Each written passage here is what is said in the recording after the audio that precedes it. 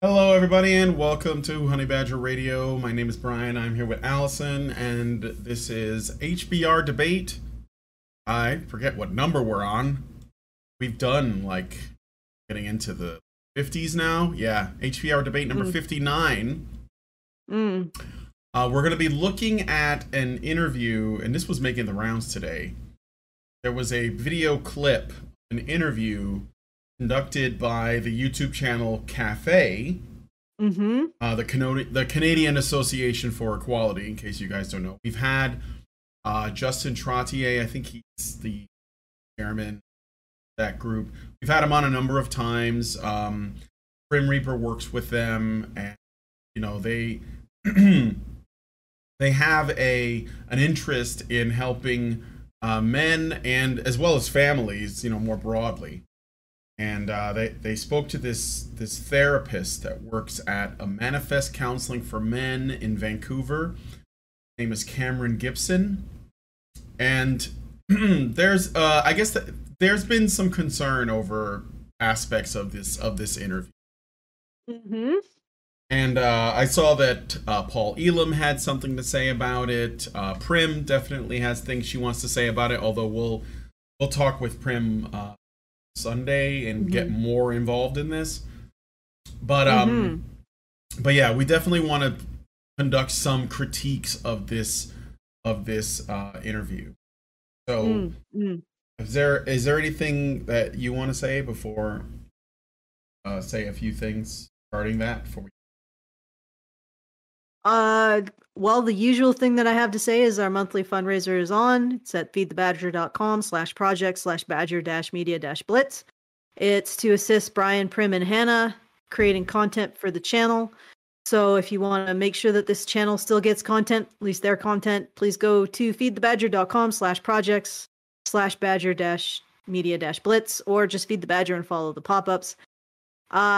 In terms of this, I have seen a small clip, and it appeared to be that this individual, you were saying earlier that you didn't have too much that you took issue with the entire podcast, but at one point this individual, Cameron Gibson, Yes, talks about how men are we should assist men because men are essentially to blame for a lot of the problems that women in society face. Would that be a fair estimation of what he said, or would you want to qualify that? I could just play the clip, so we don't have to worry about misrepresenting. So, all right, let's get the clip up.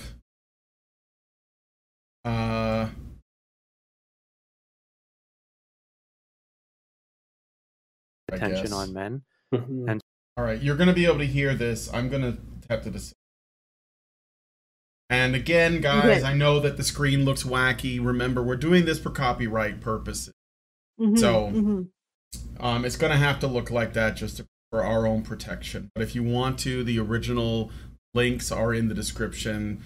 That includes the full-length 45-minute interview. And so, what do you think is behind that, and what would be your response to any possible critics who say, men don't need it? Yeah. So we were worried from an optics perspective that we might be crucified for creating a men's clinic, and the opposite happened. So I consider myself to be a feminist. I have some feminist friends. And so I started circulating some of our social media, circulating the website, and we had incredibly positive reactions. So I feel like there's allies. Just pause for here. Yeah. Why would he assume initially that he would be crucified for creating a service for men's mental health? Because he seems to be acknowledging a reality here that a lot of people face when creating services for men.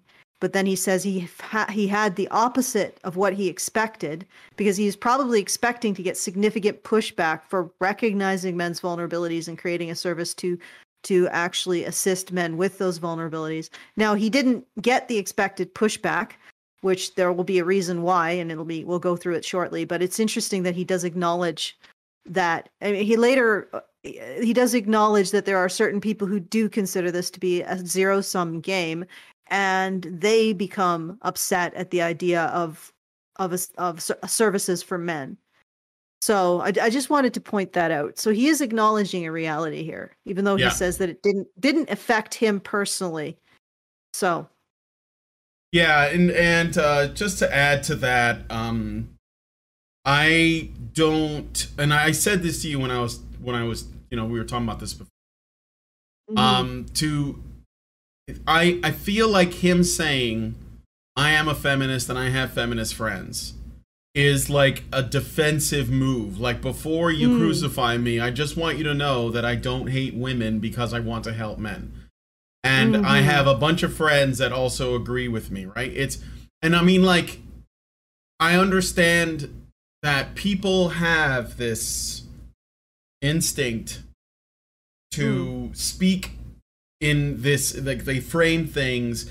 You know, you and I were talking a little bit about this with regards to labels and how, you know, people think that believing a certain, like, having compassion for a certain group of people is something that is deserving of tremendous praise, when actually it's most people's default position. Again, you know, he thought, well, it was the opposite of what I was expecting, and I was expecting a bunch of pushback. Well, first of all, from who? Patriarchs?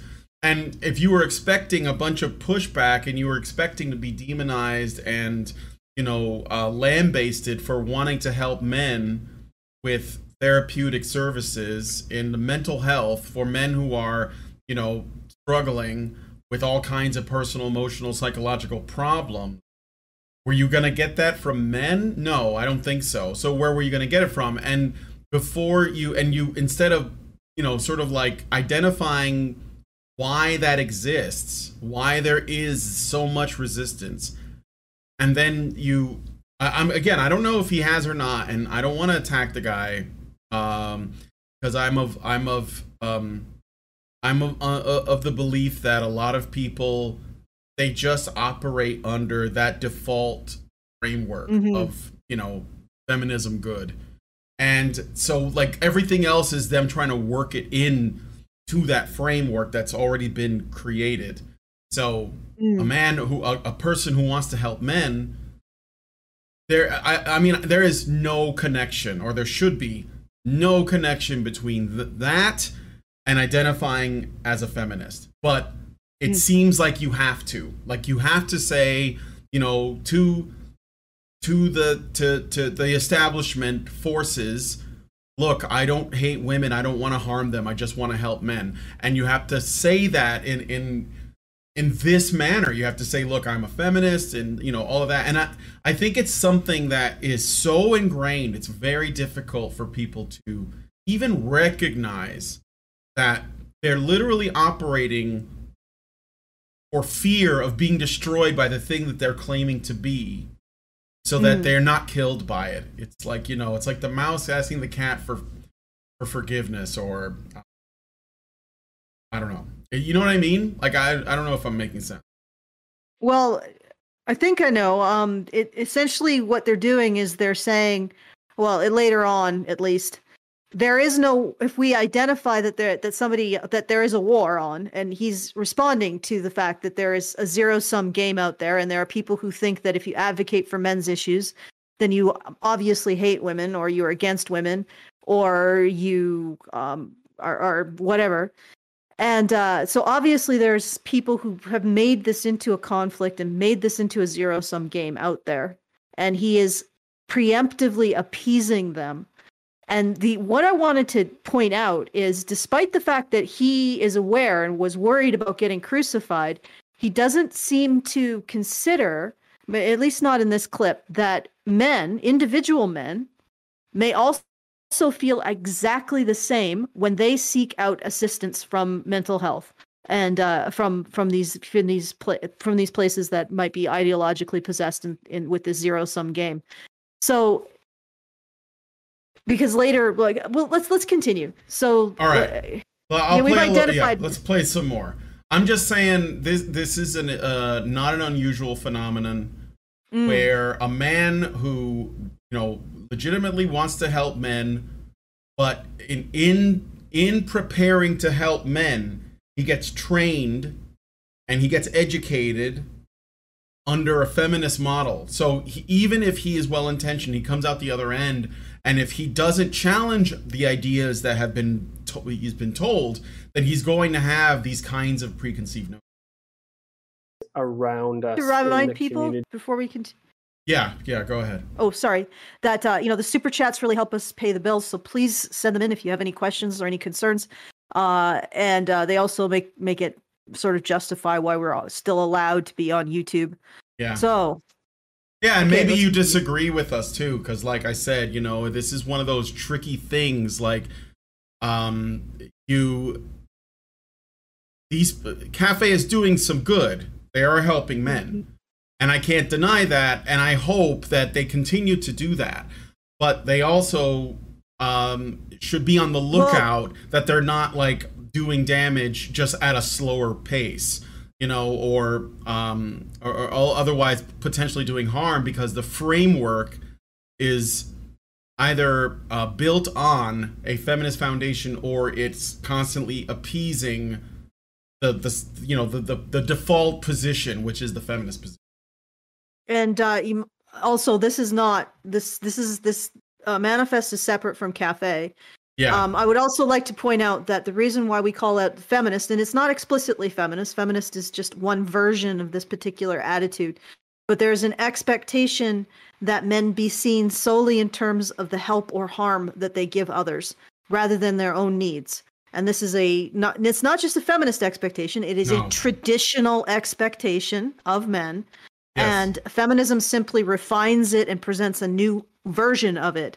But it is presenting that version in the context of blaming men for a lot of things that is not actually been proven that they are at fault for. So I just wanted to point that out. So it's not just the feminist context, it is also the traditionalist context that sees men in terms of help or harm for women, and almost exclusively so, and basically stigmatizes their needs. So let's continue. All right. That are supportive of men finally getting the mental health support they actually need, because men are often at the root of a lot of the problems in society. So abusive relationships, alcoholism, violence to each other or to women, whichever direction it goes. So if men get support that stops them from developing into people like that, obviously not all men do. Okay. No. He's a little long-winded. Go ahead. Yeah, I know he's a little long-winded, but also that's exactly what I was talking about. Yeah. The idea that men don't exist, like men's needs, men's point of view don't exist as their own thing, but have to be seen in terms of service to women or society, or harms or helping women in society. So we can't actually just sit with the idea that men can be vulnerable to things. We have to immediately reframe it in terms of men who are in this state have the potential to be harmful to women, because it goes back. It immediately flips from being about how men are affected by something, how men are acted upon by society, or women in many cases, because when we're talking about abuse and sexual violence against men, it's mostly women doing it. So when we're talking about those things, there's a lot of discomfort with that idea of just sitting with the idea of men being acted upon by society and women, just acknowledging men's victimhood and men's vulnerability, huge amounts of discomfort with it. So we immediately have to reframe it in terms of men harming women or men harming society. We immediately have to reframe it in terms of men being the moral agents of the situation. And that doesn't help, in my opinion, in my experience, doesn't help men who are in need of assistance for things that they're dealing with.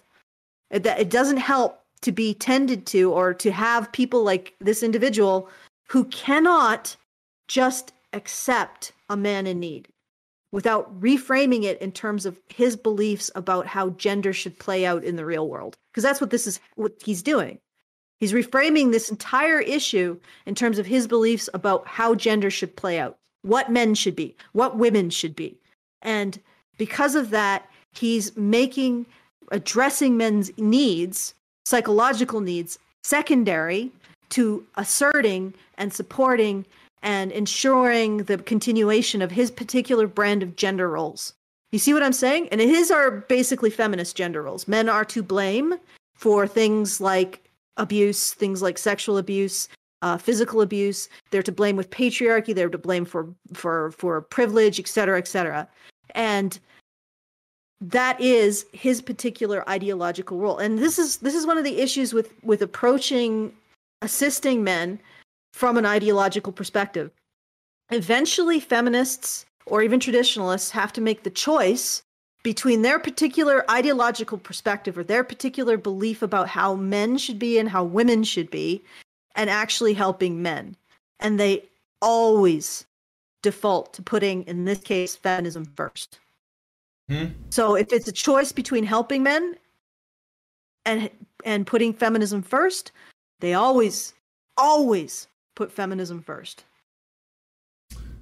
Yeah, and I think it probably should be pointed out that in a way this interview is a promotional thing, right?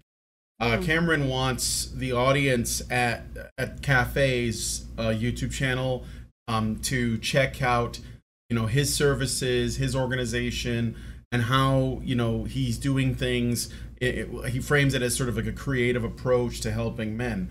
So the reason why I think that's worth pointing out is that the desire to sell male services as something that women benefit from seems to be coming out, right? Because he's basically saying that, and I'm sure that if pressed on it, he'll say, look, I just want to help men for their own sake, but there is a default framing that's happening. He's not seeing what he's saying, and I think it's because the feminist doctrine, and you could just say the traditionalist one, feminism is just traditionalism on steroids, really, is that men have all the agency.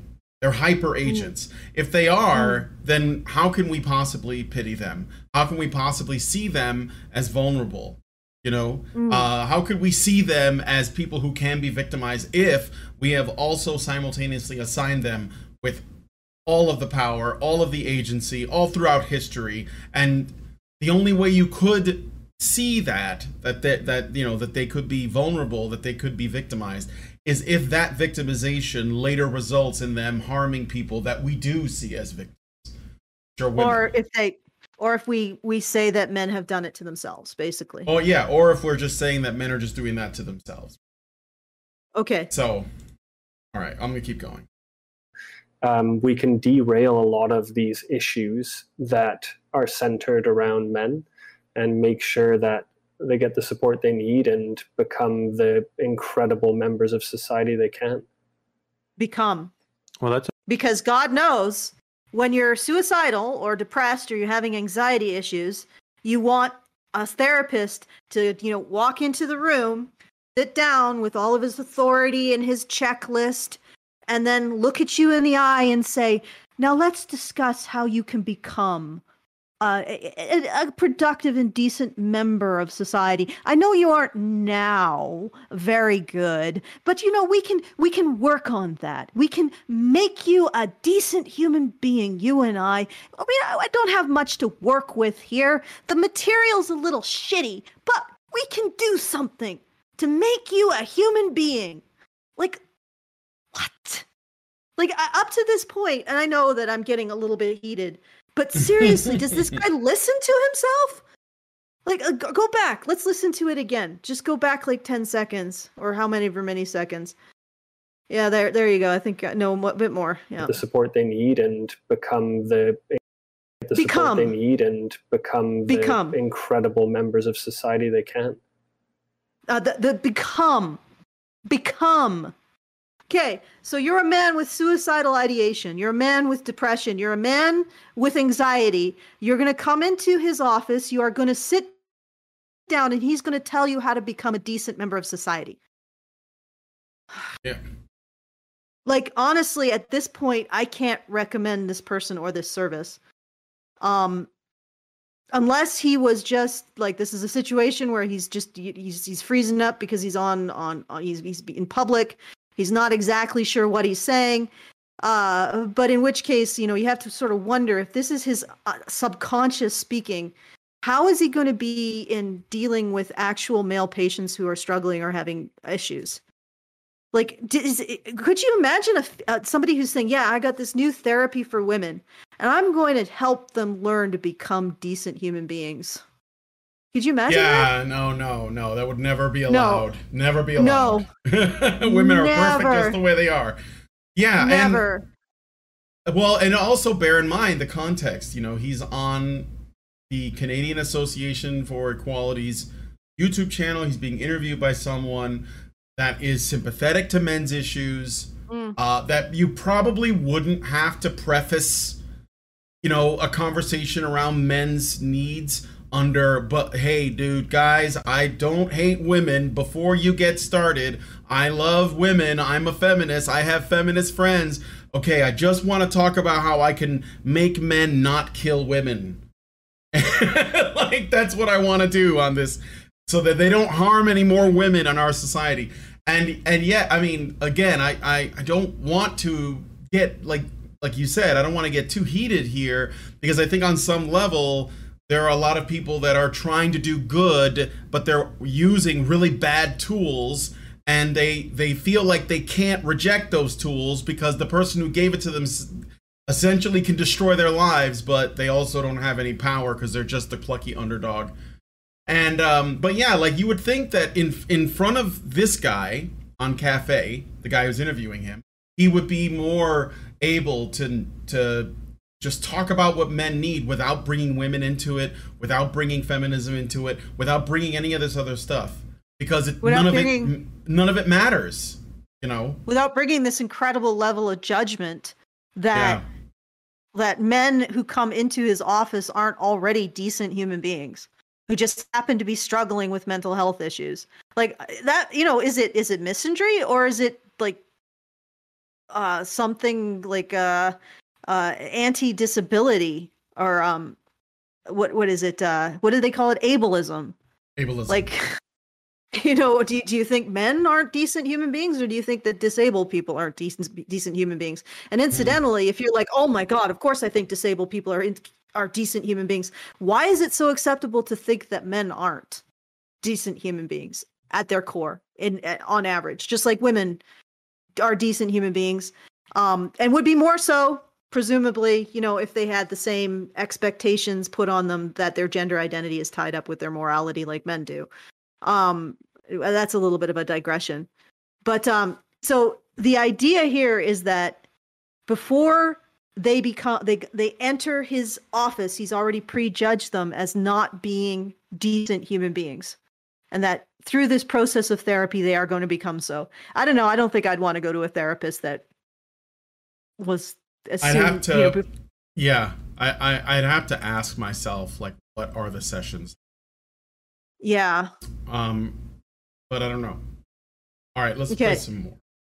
Well, that's a very optimistic message, and I'm pleasantly surprised to hear that you had a largely positive response. Yeah, we honestly thought the opposite was going to happen. We were preparing for that.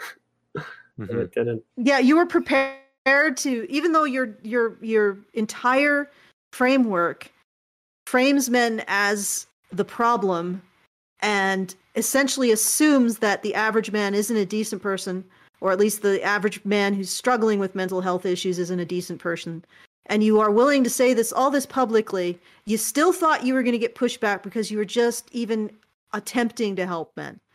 Just even thinking about it. That should really give you pause about who's developed and maintaining this zero-sum game. Yeah, why were you worried about that? But because you made sure, apparently, to describe men as being the problem, and to describe men as being apparently not decent human beings, or not whatever members of societies he said, you took pains to do that. You weren't attacked. Well, it's because you upheld the status quo. which regards men as being the problem, regards men as being a burden on society, and regards the average man as being something akin to fucking Satan. Okay, that's the status quo. Okay, I'm getting heated. I apologize. That is the status quo. If you throw up all the status quo flags, you're not going to get attacked. But here's the thing. Those attitudes towards men are actively harming their mental health. So we can throw up those flags and say, yeah, I do believe, I actually do believe that men are to blame. I do believe that men are a burden on society. I do believe that men need to learn to be decent human beings. And this is what I'm doing. This is what I'm going to facilitate doing in my therapeutic approach towards men. I mean, you can do that, but you're still perpetuating the thing that is harming men's mental health and perpetuating the thing that causes men to, in many ways, go into the depressive spiral that leads to suicidal ideation. You know, a lot of men don't kill themselves because they're suffering. They kill themselves because they've convinced themselves they are the problem. And the obvious solution is to take the problem out because they are a burden on others. You don't solve that by saying, hey, oh, I see that you are struggling with suicide. Did you know how much of a burden you are on women and society? Yeah.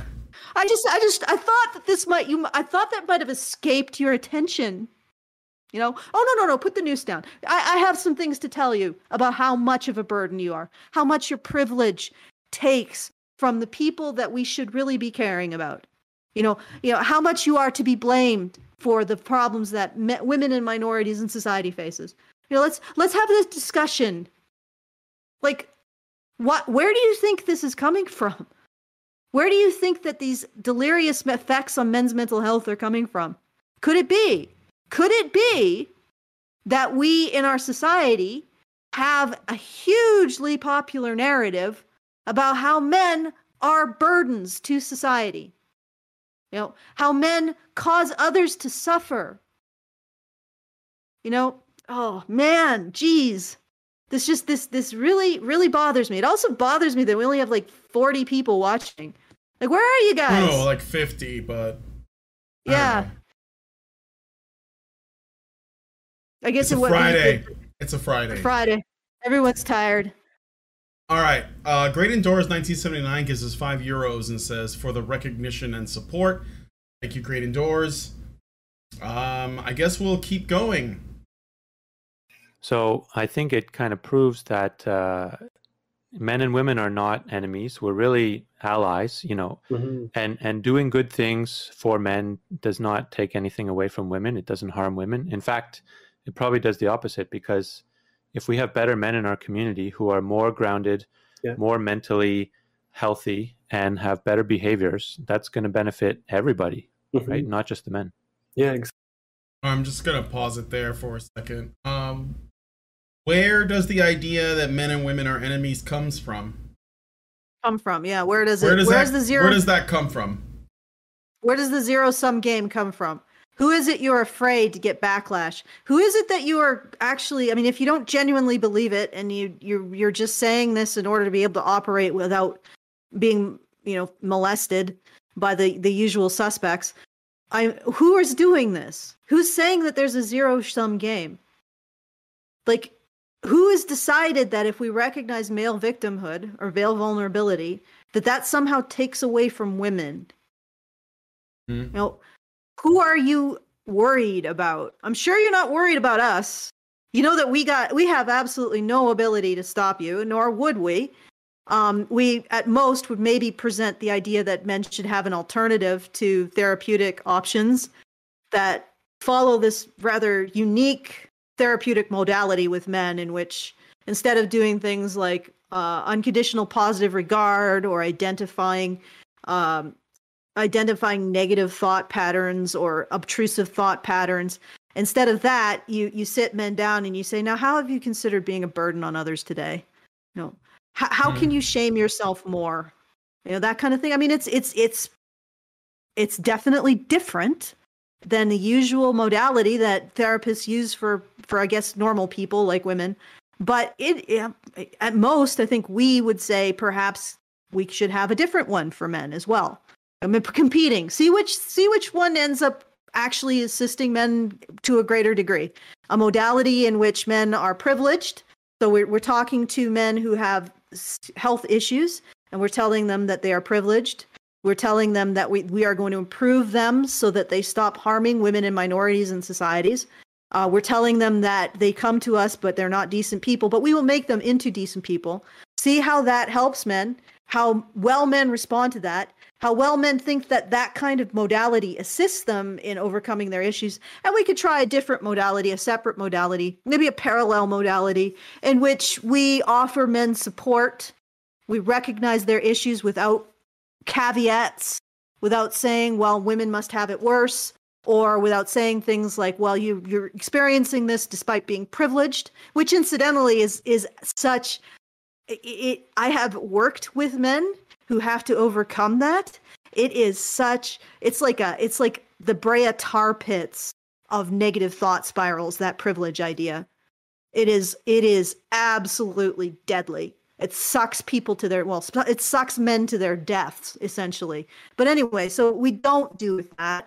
We don't put our need to assert a particular version of how we see men and women first beyond helping men who are presenting with problems in the most efficient manner possible. We deal with men as individuals rather than as a collective to blame for the problems of society. So we'll try that. We'll try the feminist modality in which men go to their therapist, and their therapist apparently tells them to take responsibility for the negative effect on women and girls, blames them for not having seen a therapist, because that makes perfect sense for a man who's coming to a therapist to see a therapist, and then also talks about privilege and all of this. And incidentally, if you don't do that, and this is another thing that I've asked feminist therapists about, because traditionalist therapists, actually there's not a lot of traditionalists who are like, yeah, I'm a traditionalist therapist. I use traditional Christian values in my therapy. I haven't really heard that, so I think most people who are looking for help from more conservative types just go to their priest, and their priest is basically a stand-in for that. So, or their rabbi, or their imam, whatever. But like educated professional therapists are usually like trained in academia. Yeah. Okay. So I haven't seen that, so I haven't really called it out, but I have talked to feminist therapists, and I've asked them how they use feminist therapy in a therapeutic session. Most of them don't actually explain how it's useful in a therapeutic session. Actually, none of them have so far. But here's the thing. If you can't explain how feminism can be used positively in a therapeutic session with men, why is there feminist therapy for men? Like, I asked, like, okay, so you have a man sitting in your office who is suicidal. How do you use feminism to improve the outcome for him? They have absolutely no answer for me. How do you use patriarchy theory to improve the outcome for him? Okay. How do you use recognition of his privilege to improve the outcome for him? How do you use toxic masculinity narrative to improve the outcome for him? Never have I gotten a concrete answer on how these feminist therapeutic interventions actually improve the mental health of men. And you know why? Because as soon as you force the rubber on the road, these therapists know that this stuff is toxic towards men's mental health. They can't even bring themselves. Oh, actually, I had one therapist who was like, yeah, no, I would tell a teenage boy who was suicidal that his privilege brought him to this point and he needs to check it. I had one. But when you hear that, you understand how awful it is. When you walk through it logically and concretely, you understand how awful feminist therapy is for men in need. And the reason why it's awful for men in need is because it refuses to acknowledge that they are in need. It's like a doctor who refuses to acknowledge their patient is sick. How is that doctor going to treat anything? They're not. In fact, it's like a doctor who not only refuses to acknowledge that their patient is sick, but blames all of their symptoms on the patient. Okay? How is that doctor going to treat that patient if they can't acknowledge that the symptoms the patient is experiencing isn't actually the fault of the patient? Mm-hmm. Okay. All right. I got a super chat from Scapegoat for $5, and he says, "Become," or BECUM. Become, yeah. Become. Become. Albatross gives us $5 and says, "If we recognize men's vulnerabilities, what that takes away precious time and energy that could be wasted on fake victims. There's your answer." Well, it's a worldview. It's really hard to shake it. That's all I can say. All right. Exactly. And society has pushed men into an area where they're less comfortable opening up, and they're less comfortable showing stereotypically weak type behaviors. And that's probably part of the bigger issue in itself. And so if all people are supportive of men getting the help they so obviously need to improve their mental health function and then be better members of society, I think it would benefit everyone. All right. What did people say?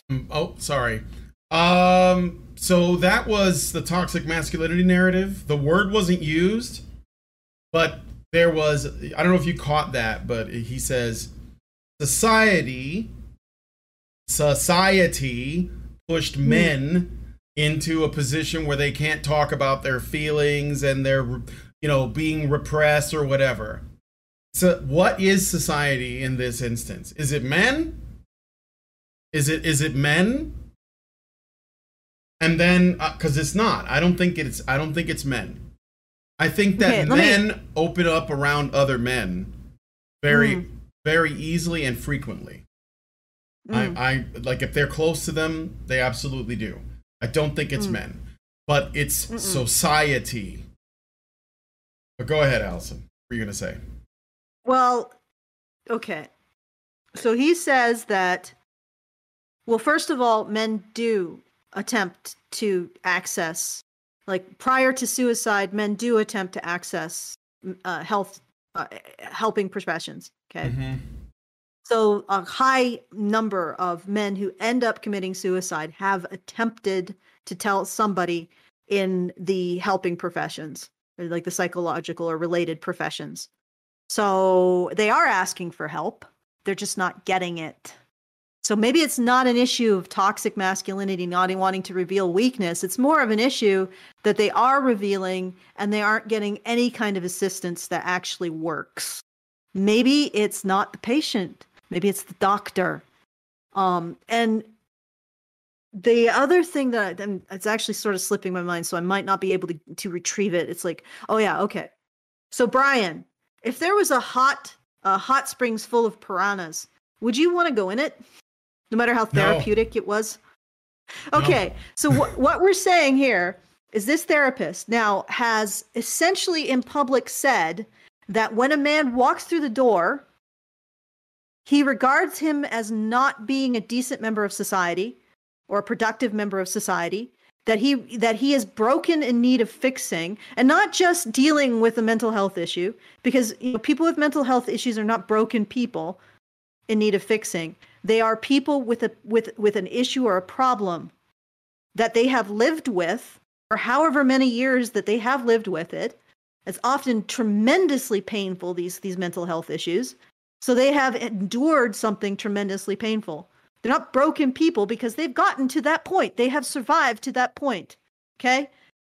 They are absolutely 100% authorities on how they have survived as an individual with a very difficult health condition. And so to first off the bat regard them as broken in need of fixing by thinking that they aren't productive members of society. I think it was productive members of society or decent members of society is just, so a man walking into his office is going to know that this man thinks he is not a productive or decent member of society until he has seen the light of feminism, and he's going to know that this individual thinks that the problem isn't the service that he's providing, but if this man doesn't respond positively or finds his service to be useless, then the problem is with him. Okay, so the reason why I asked you if you'd go into a hot springs with a bunch of piranha, even though the hot springs is totally therapeutic, is this man is demonstrating that the moment a man walks through the door of his clinic, he's going to be beset upon by incredibly discouraging, incredibly shaming, and incredibly disheartening views. He's going to be set upon by feminist piranhas. Why would any man volunteer for that?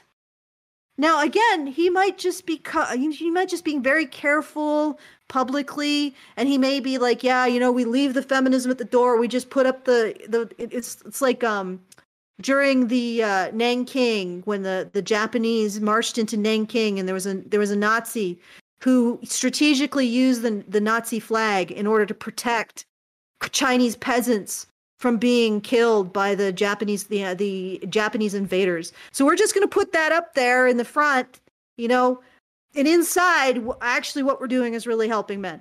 I don't know. Mm-hmm. Like, maybe that's where he's coming from. Like, maybe he doesn't genuinely believe any of this. He's just putting the flag up and saying, yeah.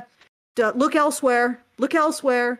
You don't want to look here. Yeah. We're doing everything the way you want us to do. And then inside, huddled around under a blanket with a flashlight, he's like, yeah, actually, men are okay.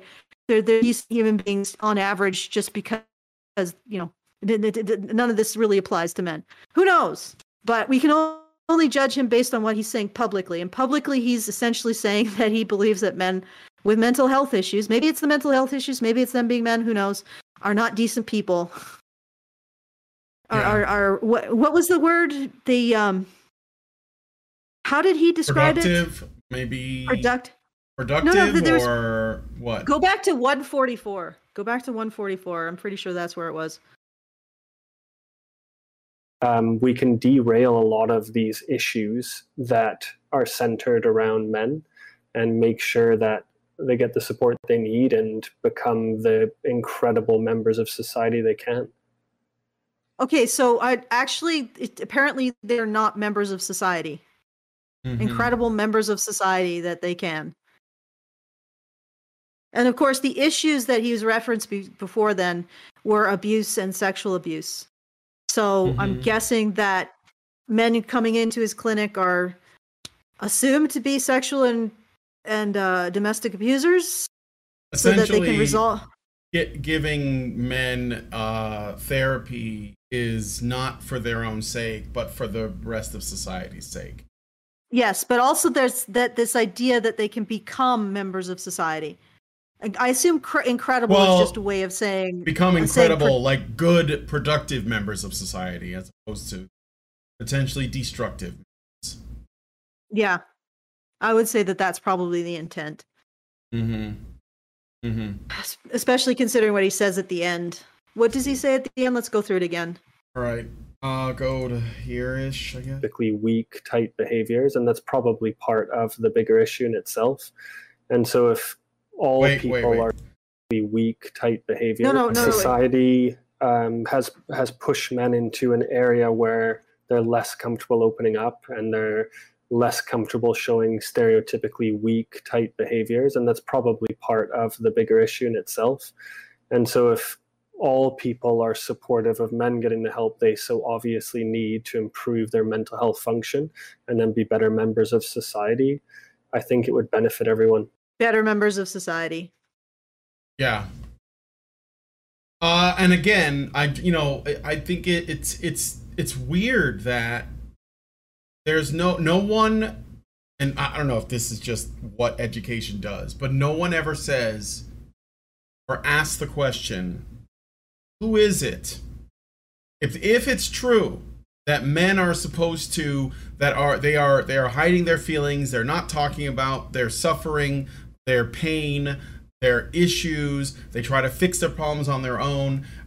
Maybe it's stoicism, maybe they take it too far and they end up self-destructing because they don't want to be a burden on other people. Why aren't we talking about where that might come from? Because it's not coming from men. No, it is. These individuals will say it's coming from men, because to say that women have any involvement in it is of course hatred of women. Yes. Brian. Yeah. That's not why they're dancing around this. Oh yeah, we don't hate women, we're feminist, etc. Because at some level, when you recognize men as victims and vulnerable because they're men, you have to recognize women's moral agency. And they regard recognizing women's moral agency as akin to hating women, because God knows women aren't moral individuals. They're just an amorphous, homogeneated blob of respect receptacles. Yes, so, it's basically just the whammon, the symbolic whammon, the organism, the hive mind known as whammon. And so you can't criticize any of them, because if you do, you're criticizing all of them. You're doing that to the whole thing. So but and this is the thing I have to ask. If this is the way that you're going to view the dynamic between men and women, to where if women actually come out in support of men, it's shocking, and that you have to preface services for men before you even talk about what those services are by saying, before I get started, just know, everyone, especially the powerful, people who gave us the money to make all of this possible, I don't hate women. I'm one of you. Here, I'm wearing my feminist label. This is what a feminist look like. I'm wearing the shirt. Don't destroy me. Okay, now let's talk about how society makes men, which basically means men and patriarchy, makes men this way, and it's their fault. And we just got to figure out how we can help them so they don't hurt any more women. And this is services for men. And also, interestingly enough, in this society, which is all about identifying and ameliorating or ending problems that men face, I don't know if there's a better word than ameliorating, but like resolving problems. So we live in a patriarchy that privileges men, right? And men get they're first in line. And yet in this patriarchy that privileges men and puts men first in line, identifying problems that men face is fraught with social ostracism. How do you put men first if you can't identify any of the problems that they face, or if you're not allowed to talk about them or offer services? It's a pretzel. It's a snake eating its own tail. This entire belief system is a snake eating its own tail. Like, they're obviously the two of them act. Now, I don't want to get the interviewer into too much, but they act like they are scared of something. And what's interesting is that they are scared of something, and they are advocating for men's issues, and they are scared of some power that is lurking over their shoulder. And the moment that they advocate for men, or recognize men's vulnerabilities, or recognize men's victimhoods, that power is going to go after them, unless they very carefully disguise or couch what they're saying in terms palatable to this powerful entity that they are demonstrating incredible fear for. Now, compare this to the average feminist talking about women's issues. Does she ever come across as this fearful, this circumspect, this showing her belly to whatever powers that be? I know that these problems, I'm not trying to say that they're more important than men's problems. I'm not trying to say that women aren't ultimately to blame for their own problems. And I'm also not trying to say that my therapy isn't going to take women with anxiety and depression and women who are suffering mental health issues, isn't going to take those women and teach them how to be productive, decent members of society. I'm not going, my therapy isn't going to go into and start saying that women aren't to blame for their own problems. My therapy isn't going to do anything but accuse femininity as being the source of women's own problems. So don't shut me down. Don't socially ostracize me. I'm trying to make sure that everybody knows that I am not blaming men for women's problems. Can you imagine that? No, that never happens. No, it would not fly. It would not fly. Well, it is not necessary. Like, no. Feminist women and feminist men to a lesser degree, when they are talking about the issues women face, they get up on stage proud, demanding, arrogant. They unfurl their list of issues. And they say, why haven't these issues been addressed yesterday? And they don't demonstrate any kind of fear over blaming men for these issues. That's the fear that these men are demonstrating. They're demonstrating the fear of blaming women for these issues. They're demonstrating, and what's interesting is what they are demonstrating says a lot about the society and the industry that they work within. Well, in fact, feminists blame men for things that aren't men's fault all the time. And, you know, they will lay all the blame on men and without fear. And men generally accept it. They even take the blame for things they didn't do. But these guys can't. It's not even about blaming women. It's about accepting that women are a part of the society that you keep leaving them out of by just calling it society as a way of dodging what women do. Like I you know, when I that's why I kind of like tried to hold Rose Wrist's feet to the fire when I said, what is society if not men and women? And what is society if not women?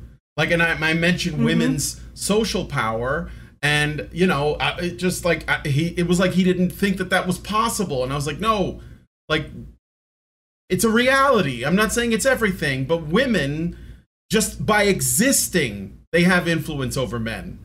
I mean, that like literally existing, because we can remove all of their agency and it's still men are doing things for them.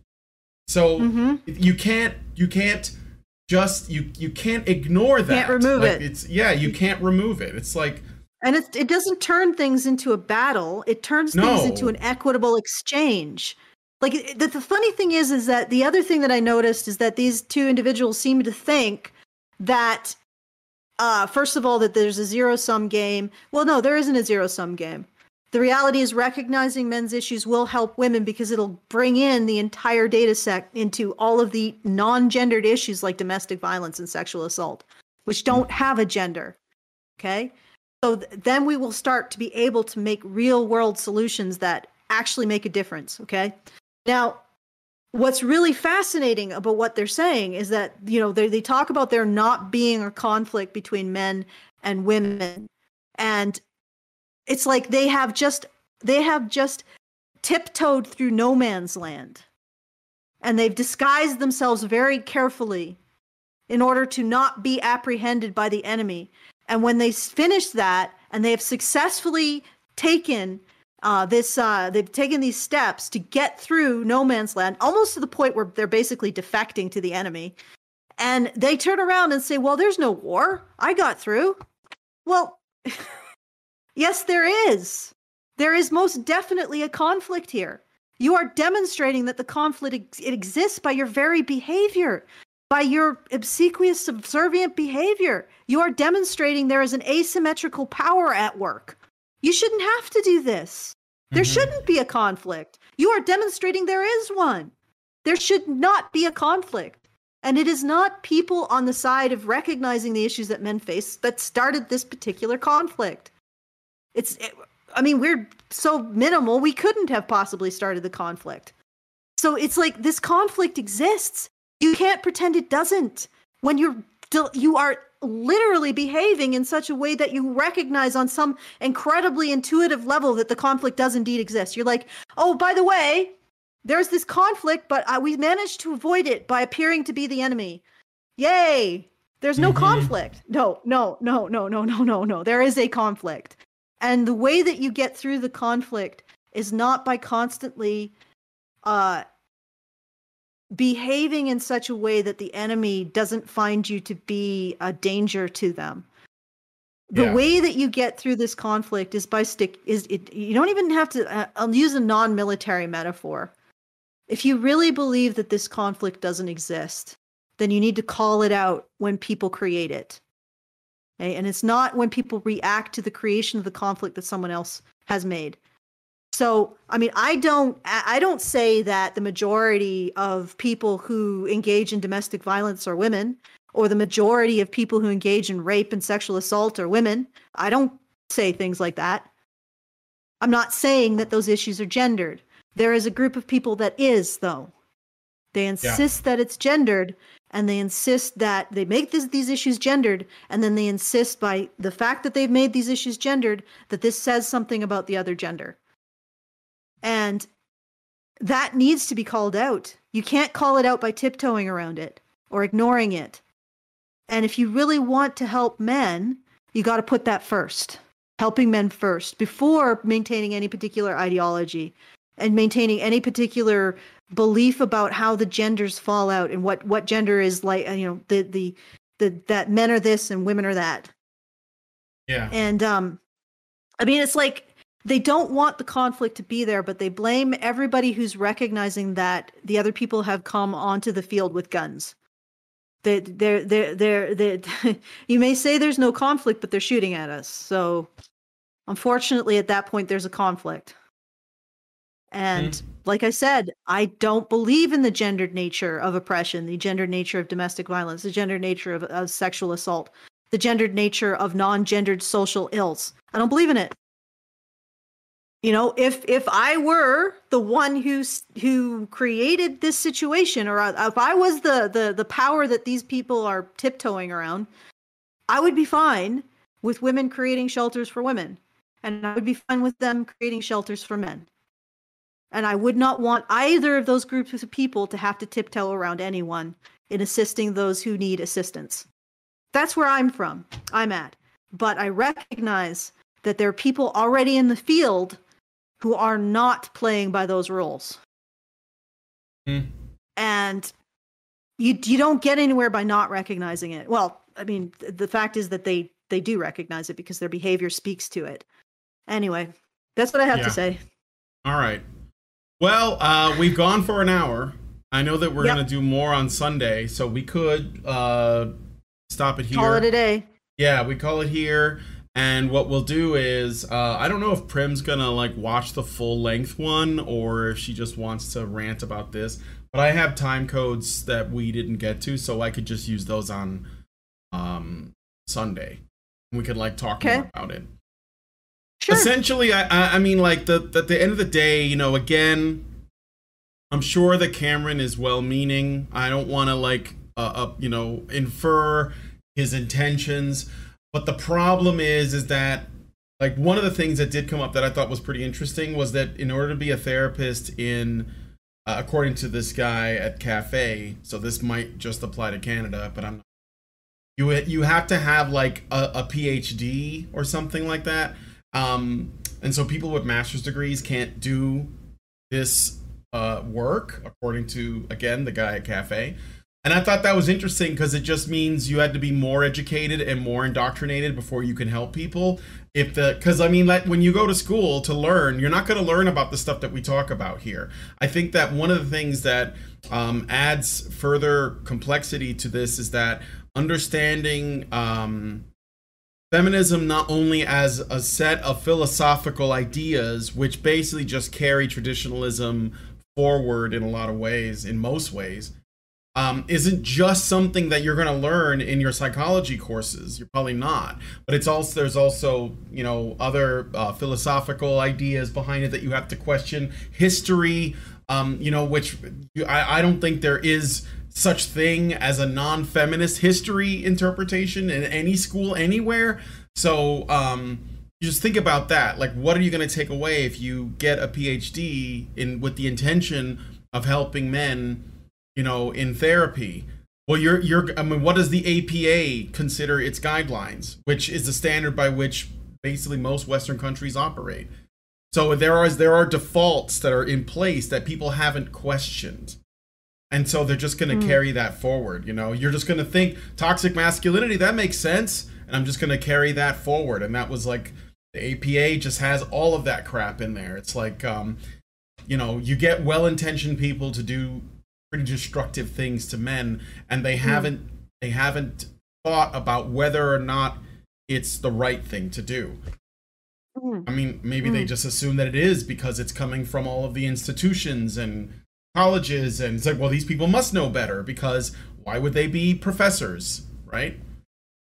So yeah, okay. All right. Well, I think we can, let's so everybody, so just so you know, we're going to be doing a more in-depth look into this, deeper dive into this podcast on Sunday at 7 p.m. 8 p.m. Eastern, or around 8 p.m. Eastern. So come back Be on the lookout for that. Yeah. For Prim's insight into this. Now, when I say all this, like I'm with Brian. This individual could be completely well-meaning. Like I said, he could be putting up a false front in order to be able to operate with relative freedom in the back room, shall we say? But at the same time, I can only take him by his words, what he's presented in public. Yeah, agree. I'm not giving him a pass, but yeah. Go ahead. Okay, so I don't have anything else to say, just feedthebadger.com/project/badger-media-blitz to support Brian, Prim, and Hannah's work for the month. And you can also go to feedthebadger.com and just follow the pop-ups. Or you could set up a subscription if you really like us, because you can get lots of behind-the-scenes content. It's really exciting. Get to talk to us, etc. Once again, that's feedthebadger.com. And back to Brian for whatever concluding thoughts. Well, I got some super chats, and then I'll just close it out. So Vernon Meeks gives us $10, and he says, well, he did 2 super chats for $10. I'll read them both because I think even though there's another super chat in between, I don't want to break it up. So he says, saw the video myself, despicable. Any group that alleges to care about men that has to bend the knee to women to feel permitted to do so, that is to care about men, is not for men's issues as an end in itself. Exactly. This is something that Vernon has talked about. I had him on the show for Fireside Chat before, and I agree. I think that men's issues are an end unto themselves. Women don't have to have anything to do with it. But for some reason, there are people who constantly have to tell us, look, I'm helping men, but I'm not going to kill any women while I'm doing it, okay? It's like, no, obviously not. That's retarded. You don't need to tell us that. Yeah, you don't need to tell us that. It's again, I'm wearing the label feminist, guys. That means I don't want to murder or rape them. It's like, fuck your labels. That doesn't determine anything. In fact, it's easy to wear it like a cloak so that you can do serious damage to men, women, whoever, and then you get to say, but I'm a feminist. I wouldn't do that. Look, label. Look at my label. It's like, no, that doesn't mean anything. Just be good. Stop calling yourself something that's good and be good. All right. He gives us $10 again and says, it's no better than the men's issues affect women too bit of women worsting that too many use as a primary, if not only reason and goal for the men's issues awareness. I agree with that too. There's plenty of MRAs that try to work with feminists. And so that means they have to work for feminists and bend the knee to their ideas by saying, look, if we help men, we'll also be helping women. It's like, how about go fuck yourself? I just want to help men. I don't give a shit, The great go ahead, Allison, go ahead. Yeah, well, I wanted to say something to that. There are benefits to women for men being healthy. And but that is not to say that seeking healthy men should be couched in this idea that women are never to blame for the harms done to men. For some reason, I'm still baffled why recognizing women's moral agency is some kind of evil misogyny. Women are moral agents. They are moral individuals. They do things. They do bad things, possibly at the same rate as men. They just get away with them more because of our social attitudes of not wanting to recognize them as moral individuals. So it's like that's not it is not disrespect to women to recognize their individual moral agency, that there can be incredibly bad women who have an incredibly bad effect on men, and there can be good ones. In fact, it's sort of suspicious that the first thing that feminism does is that, women can't have a bad effect on men. Wink, wink, nudge, nudge. Yeah. It's like they're covering their tracks. But, it's society. It's society. If it's society, it's not women. Yeah, but it's this is not evil or hateful towards women. Far from it. It is the very foundation for developing an individual sense of self and efficacy in the greater world. It's it's basically taking the time to mentor women as moral agents, which has incredible benefits in their day-to-day life in terms of managing issues of anxieties issues of achievement, issues of productivity. Like it's really critical. This is a critical part of teaching women. And for some reason, our society regards it to be hateful towards women to teach and assist them in becoming their own moral individuals. Yeah. You know, and so anyway, that is not hateful. So helping men doesn't need to be about making sure we're, at the end of the day, we're helping women, even though helping men does, at the end of the day, help women. If it is done in such a way that we put men's needs first, then we start to recognize women as moral agents, that assists women in the long run. We start to help develop men's ability to manage these emotions, and that doesn't make them that doesn't make them non-decent human beings prior to learning this stuff. It just gives them an additional cool toolkit. Okay, it's like buying a new power drill. It's not. It doesn't. You know, having a new power drill doesn't make you a better person, which is what apparently they're trying to assert. So it's like you help men, but don't frame it in terms of, oh, our ultimate goal is to make it so that men don't kill, don't rape women. Because probably the men who are going to him for help aren't ever going to do any of those things anyway. Yeah. So it's like that's that. So don't frame it as in men who need help aren't decent human beings. Don't frame it as in the only reason why we're helping men is to stop them from hitting, raping, and killing women. Don't frame it as in, we're going to assist men so that they stop perpetuating patriarchal oppression of women. You know, get rid of all those frameworks. Just help men because they need help. The end. Yeah, yeah. Imagine that what's is fascinating about this is it's misogyny if we don't put women front and center, even when we're talking about men's problems.